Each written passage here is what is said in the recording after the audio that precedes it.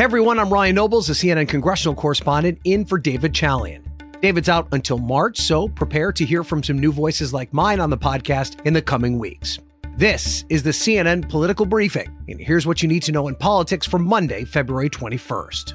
Happy President's Day. On the day honoring the American presidency, the current incumbent is struggling with a slate of key issues.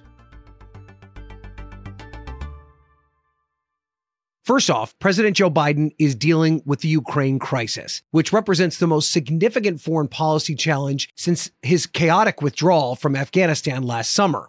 Now, this is a fast-moving story, but basically Biden is readying massive sanctions on Moscow after predicting a Russian invasion of Ukraine could begin at any moment. With an estimated 150,000 Russian troops around the Ukrainian border, there's a growing fear that diplomatic options are becoming less and less likely. What Biden really wants is to avoid an all-out war, but that decision rests solely in the hands of Russian President Vladimir Putin.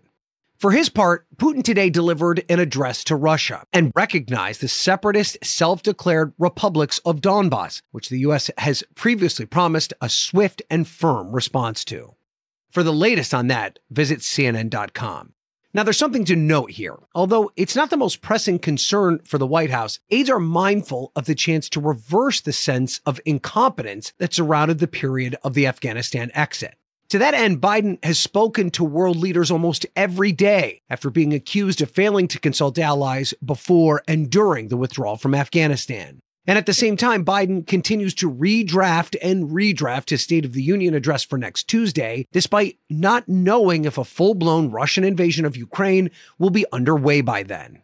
Again, while Biden said last week that Putin had decided to invade, and the U.S. has intelligence indicating orders have already been sent to Russian commanders to proceed with an attack, the exact day is not clear. In Biden's speech, he's looking for ways to convey that he understands what Americans are going through with inflation while still touting the past year's accomplishments. He'll also speak to COVID fatigue. It's clear that Biden is in a very different position than when he gave his first address to Congress last April. At the time, he'd recently signed a popular COVID relief package into law, and vaccines had people optimistic that the pandemic was coming to an end. Nonetheless, it will be interesting to see how Biden's speech is taken by people. White House Chief of Staff Ron Klain told Democratic senators in a meeting last week to expect some good surprises in the address. And let's not forget that Biden is no stranger to these types of speeches. He's attended more State of the Union speeches than perhaps any person currently alive. One positive on the president's agenda, though. He's apparently nearing a decision on the first Black woman to be nominated to the Supreme Court. The person I will nominate will be someone with extraordinary qualifications, character, experience, and integrity. And that person will be the first Black woman ever nominated to the United States Supreme Court. As Build Back Better continues to be basically dead, a Supreme Court pick might be what Democrats need to charge up the base before the midterms. Although Ukraine has consumed most of Biden's time over the past few weeks, he's apparently still been toting around briefing materials about potential picks. He's also reviewed legal writings, speeches, and even social media histories of 3 or 4 candidates he's between. The White House has refused to say whether Biden has met in person with any potential candidates yet. But a person familiar with the process told CNN that, quote, the interview phase is underway. And a team of messaging and legislative experts has assembled at the White House in preparation for the nominee. Biden has said that he plans to make and announce his selection ahead of the State of the Union speech.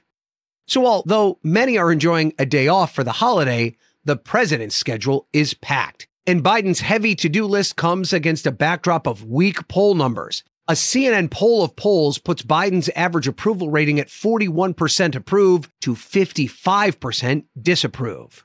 So there is no doubt that the coming weeks are going to be crucial for the future of the Biden agenda. He is up against some enormous challenges, but should he be able to successfully wade through most of these, it could be a turning point in his presidency. It's something that Democrats in both the House and Senate are desperate for if they have any hopes of keeping their majorities in the upcoming midterm elections. So we'll have to see how the president tackles these further developments with Russia, Ukraine, a potential SCOTUS pick, and of course his State of the Union address, and then how the country responds to the way the president handled these situations.